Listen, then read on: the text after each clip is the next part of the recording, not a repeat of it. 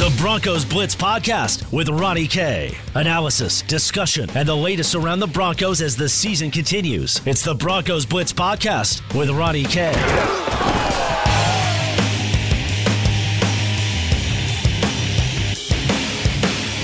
Welcome to the Broncos Blitz Podcast. My name is Ronnie Court. You can follow me on Twitter at Ronnie K Radio. That's at RONNIE, the letter K Radio on Twitter, where today on the podcast, we are going to talk about bridges. You know, bridges over a highway, bridges that get you from point A to point B. No, I'm just kidding. We're going to talk about bridges in the NFL and how I am so tired of them. I can't do it anymore, guys. We're going to talk about those bridge quarterbacks and how one just became available. Do the Denver Broncos have interest? I don't know. We'll certainly get to it on the podcast. But first, our friends over there at Tap 14, 1920 Blake Street, just a hop, skip, and a jump away from Coors Field. 70 Colorado beers on tap and 100 Colorado distilled spirits. Chef Andrea Varela and that locally sourced rotating seasoning fare is just tremendous. Head on over there to Tap 14 on the web. That's tap14.com, tap14.com. Okay. Bridge quarterbacks in the NFL. Why are they called bridge quarterbacks? Because they are notably defined as not the franchise quarterback, not the guy that you're going to have for 10, 15 years, but more so the guy that is the best option to get you there, a.k.a. Case Keenum, a.k.a. Joe Flacco. There's a negative connotation that is attached to that because, well, Case Keenum and Joe Flacco, okay? I am so done. D-O-N-E cap locks period underscore bold with bridge quarterbacks. I can't do it anymore, guys. Cannot do this anymore where it's Trevor Siemian, where it's the idea that Mark Sanchez could actually be a bridge quarterback in this situation back a couple years ago, where it's Case Keenum, where it's Joe Flacco. It's time for the Denver Broncos to go feet first in and bank on a quarterback and hope it works, because obviously the franchise quarterback is not working. Now, one that just became available is a guy by the name of Cam Newton, reported by Ian Rappaport, Rap Sheet, of course, on Twitter. Cam Newton and the Carolina Panthers, of course, have been going through this situation where, look, it appears Cam Newton's going to be on the market, saying, quote, highly unlikely, end quote, are Cam Newton's chances of returning to the Panthers next year. A trade involving the former MVP appears to be, quote, most likely option, end quote, for the Carolina Panthers and Cam Newton. So obviously he's going to be appearing on the market. I talked about this on Twitter, and look, I understand that everybody wants to believe that, look, he could be somewhat of a bridge quarterback. I understand that, but I would like to go officially on the record in saying I have no interest in Cam Newton being the Denver Broncos quarterback in the future. This is a guy who is going to be 31 next year. He's dealing with injuries left and right, from concussions in the past to a back injury to the Liz Frank injury that is likely to need surgery, at least reported by some outlets, potentially, at least this year.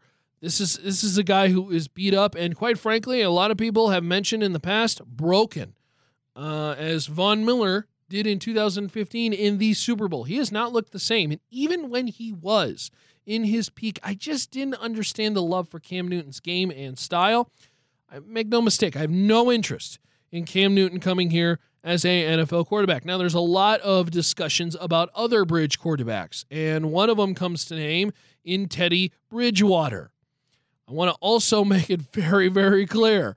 I have no interest in having Teddy Bridgewater here. Bridge is literally in his name. Teddy Bridgewater. Okay? Teddy Bridgewater has been a mediocre quarterback at best in the NFL. Teddy Bridgewater has never shown you that he could be a franchise quarterback. This is a guy who has obviously dealt with some unfortunate injuries in his career. I get it. But he completes 65% of his passes, and he's only thrown 38 touchdowns to 25 interceptions. I just don't understand this concept, and I think it's just because the Denver Broncos and their fan base are so thirsty for a franchise quarterback. So any shiny new potential toy looks interesting. The idea that you could pair Case Keenum next to McCoy as the offensive coordinator, and you're like, okay, maybe this could work.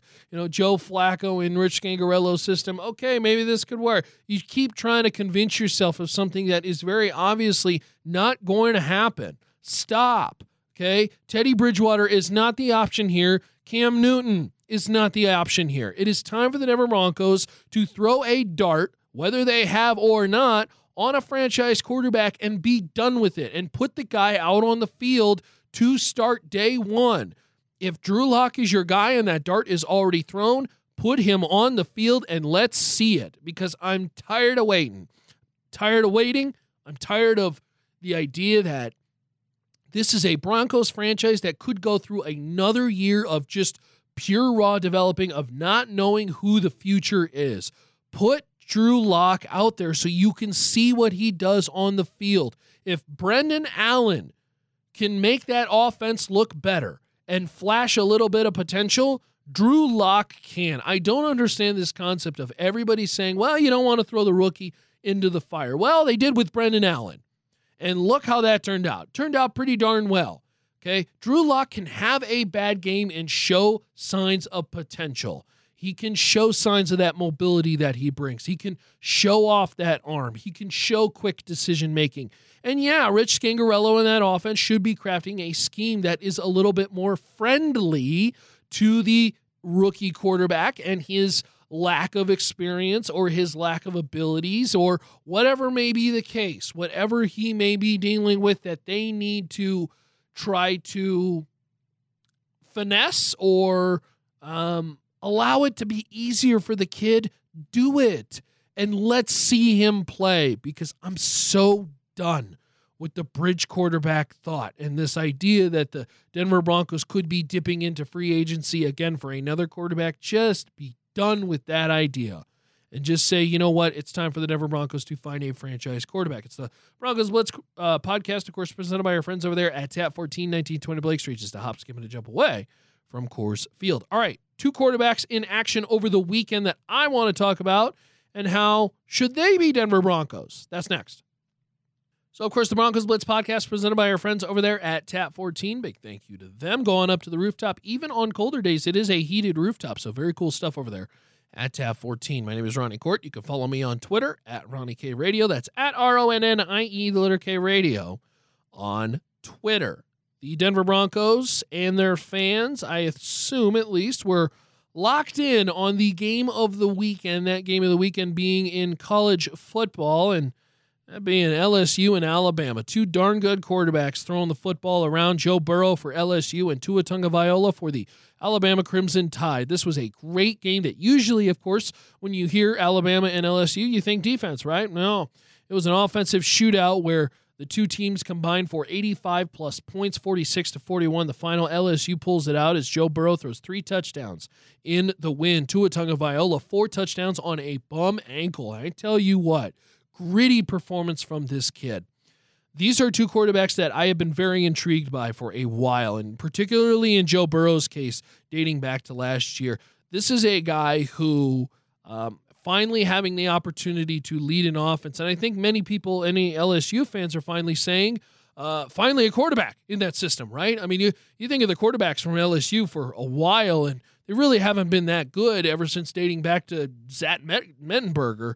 What was that, 6-7 years ago, something like that. This is a Joe Burrow who is going to understand pro defenses and what they do to him. He has struggled in the past facing the blitz and picking that up quick enough, but certainly this is something that obviously he is going to have to learn and gauge at the pro level.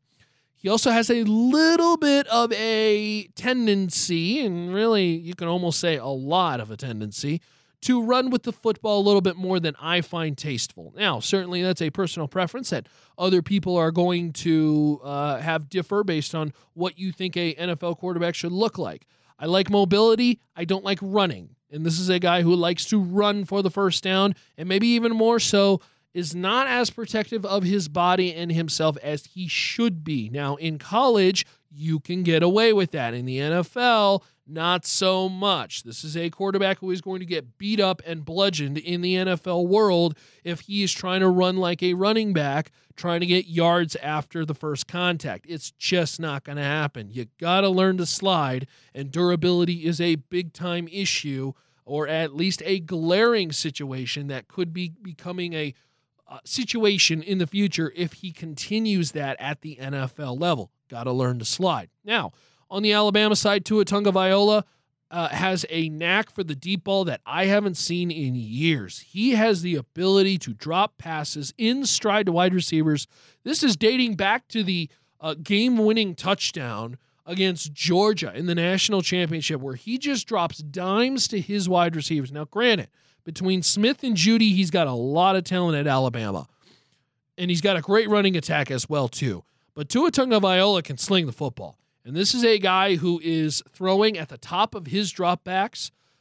His delivery, sure, I guess if you want to criticize it because it's a little kind of funky looking, left-handed, not as technically sound, or doesn't look as natural as it could be. I don't care. I don't care about this stuff. This is really, in my opinion, paralysis by analysis type discussion in the NFL, because, we talk about this all the time with mechanics and how a football should come out and yada, yada, yada. You know what? Phillip Rivers' mechanics look god-awful, okay? But I tell you what, he wins a couple games, and he's probably going to be a borderline Hall of Famer. He looks pretty good. We talk about height with a quarterback. You know what? Russell Wilson and Drew Brees are pretty darn good quarterback options, aren't they? I'd take Drew Brees on my team just about any day of the week, and Russell Wilson may be the best quarterback on the football field right now this year. I just don't care about these small, stupid things that people keep analyzing. Hand size, whether the guy can see over an offensive lineman or not. I'm done with this. You don't get any extra benefit or any extra criticism if you are 6'5" or if you are 6 foot. I just don't care anymore. At this point, this is one of the situations where Denver needs to find themselves a franchise quarterback. And Tua Tagovailoa has got a good look to him. He is a winner. This is a guy who performs in clutch situations, and even more so is grinding it out on a bum ankle and going down to the wire with arguably the best team in the actual college football world, and just about got the win on a comeback. This is a guy who was a national champion. This is a guy who puts up some incredible statistics in the college football world. What is there not to like is really the question you should be asking, because a lot of people don't like Tua Tagovailoa. A lot of people put a lot of criticism towards that name and the idea that, he's not going to work out in the NFL because he kind of looks like Tim Tebow throwing the football, and he's more of a running guy. His body's not going to last, yada, yada, yada. Like, I just don't understand any of this criticism. It's not justified at all. And this is a guy in the college football world this year, 2,500 yards, 31 touchdowns, and 3 interceptions. That's a pretty good stat line for a guy who, by the way, last year threw for almost 4,000 yards, 43 touchdowns, and 6 interceptions. Okay? This guy has dominated the college football world. Now, I understand that the NFL is not the same. Okay? Certainly, and being a quarterback who runs more of a pro-style offense versus a more college football offense, that's certainly going to change things. But Tua has been able to make NFL throws all over the place, from far hashes to the sideline to deep balls, and a beautiful ball that he's thrown over the last couple of years on deep routes. This guy has an electric arm, but for some reason, a lot of people don't attach it to him, and I just don't understand that. These are 2 great quarterback prospects. Unfortunately for the Denver Broncos, if you are interested as a fan in either of these 2, and if you're the Denver Broncos, I think it's going to be tough sledding trying to get these guys, because when we look at the NFL draft order for 2020, Cincinnati at 0-9 is most certainly going to be looking at a franchise quarterback. The other team that could be in front of the Denver Broncos looking at a quarterback, you look at Miami. is really Atlanta sold on Matt Ryan long-term? I assume they are, but who knows?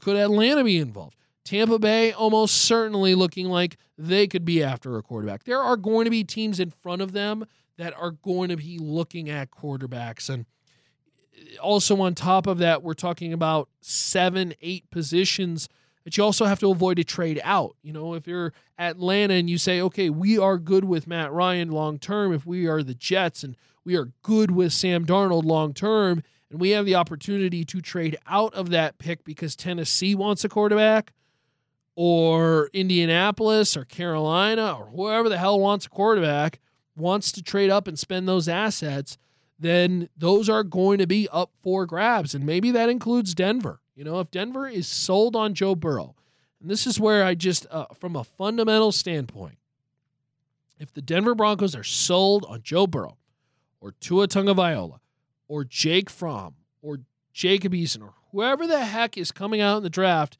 Justin Herbert as a turnkey day one starter. I want no projects anymore. Project and bridge. These are two words in the vocabulary that should be eliminated from the Denver Broncos vocabulary. Project and bridge. I want no more projects and I want no more bridges. I'm done with both. Find yourself a franchise quarterback and he is your turnkey day one starter. And you know what? If his first game that he goes out there, and this is no different to Drew Lock, if Drew Lock was to get thrown in later in the season, if he was to get thrown in there and he has all of his confidence lost in his first game because he has no idea what the hell he's doing, and he has a poor game, but even more so, his confidence is devastated and it hurts him long term, then he was never the guy to begin with, okay? If one game is the reason why you lose all of your confidence that you've ever gained in a career and you don't learn from that situation, you were not franchise quarterback worthy in the first place. So I'm so done with this idea that throwing him to the wolves is going to destroy his confidence or, oh, it could damage him long term. Isn't that how guys learn? Isn't that how they learn? Hands-on experience with the idea that, look, he's going to make mistakes. That's more the question you should be saying is that, is he going to learn from those mistakes? And if the answer is yes, put him out there and start that training, start that discussion, start that question, start that learning process now. Why would you delay it? What is he learning in practice? What is Drew Lock seriously learning in practice? I don't understand this concept. You know what? You might lose a bunch of games with a rookie quarterback starting in his first year. Yeah, but if he learns enough and then all of a sudden in his sophomore, junior, senior year in the NFL, all of a sudden is looking pretty darn good, you won't even remember the rookie losses. But you know what? Right now, with the way you're doing it as the Denver Broncos with this bridge quarterback situation, 6 wins, 5 wins, and trending towards that same number this year. It's been an awful, awful season. I just don't understand why the Denver Broncos continue to do this with the idea that, we're going to throw Brendan Allen in there and take the blows of the Minnesota Vikings defense and face the tough defenses so that Drew Lock can get some cupcakes to start. Just stop. The Atlanta Falcons beat the New Orleans Saints yesterday. There are no cupcake games in the NFL. There are no easy passes. Put him out there, give him experience, and stop with the bridges. Stop with the screwing around and start to figure out what you have in this guy. Because if you don't have anything, you need to be looking at quarterback with your very first pick in the NFL draft. And maybe the Denver Broncos already know that. Maybe the Denver Broncos know that Drew Lock is not their guy. And that could very well be the case. Because, look, let's be honest. The Denver Broncos, they didn't like him at 10 last year in the NFL draft. What did they do? They traded out. They didn't like him at 20. They took Noah Fant instead. And quite frankly, they barely liked him enough in the second round. And then they decided, you know what? This guy is good value. We're going to go ahead and move up and get this guy. This is a Denver Broncos team that needs to stop allowing other teams dictate their most important position. Stop with the bridges. Stop with the stopgap stuff. Do not bring in Cam Newton. Do not bring in Teddy Bridgewater. Find yourself a franchise quarterback. And I get it. John Elway talks all the time about how franchise quarterbacks don't grow on trees. I get it. But you know what? I would rather you select a quarterback high and miss and completely whiff than you dabble with a 5-6 win season with Case Keenum, with Joe Flacco, and maybe with another bridge quarterback in the future if they continue to go down that route. I'm done with it. Throw a dart at the board with a draft pick and see if it works. It's time to start to look towards the future and put Drew Lock in. And I understand he's not going to see the field this week, and he's probably not going to see the field next week. But my goodness, they cannot do this soon enough for the Denver Broncos to start to give Drew Lock some real-life opportunity to see, or at least make a decision in the idea that this is going to be our franchise guy moving forward, period. It's getting very, very frustrating, and I think I echo a lot of the sentiments that the Broncos fans have. It's the Broncos Blitz podcast presented by our friends over there at Tab 14, 1920 Blake Street, just a hop, skip, and a jump away from Coors Field. By the way, Denver, after the weekend, now sits number 9 in draft status, so they are inside the top 10, but barely. Now, they do lose the tiebreaker currently to Cleveland and Tampa Bay. They're actually all tied for the 7th pick overall with a 3-6 record. So Denver technically could be in that number 7 spot if Cleveland or Tampa Bay were to win a couple games. Denver were to continue to lose. Who knows? Obviously, there's a lot more shuffling going around. But again, remember, if you're Denver, it doesn't matter where you are. A trade up is very, very much the opportunity. If you're the Kansas City Chiefs a couple years ago, picking number 27th with a need at quarterback, what did they do? They moved up all the way to, what was it, number 10 to pick some guy named Patrick Mahomes? It's a pretty good idea, wasn't it? Pretty good assets spent, right? All of a sudden, that franchise's trajectory changed completely, and the Denver Broncos need to do the same with their trajectory as well, too, because right now the arrow, when it comes to the quarterback position, pointing down, and it is a red arrow.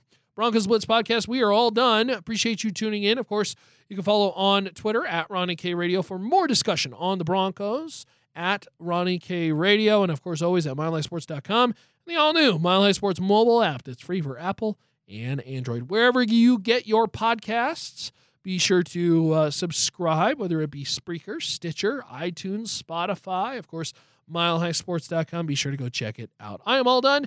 We'll see you next time on the Broncos Blitz podcast. And, of course, for more player profiles, interviews, discussions, debates, go to MileHighSports.com. That's MileHighSports.com. Later, y'all.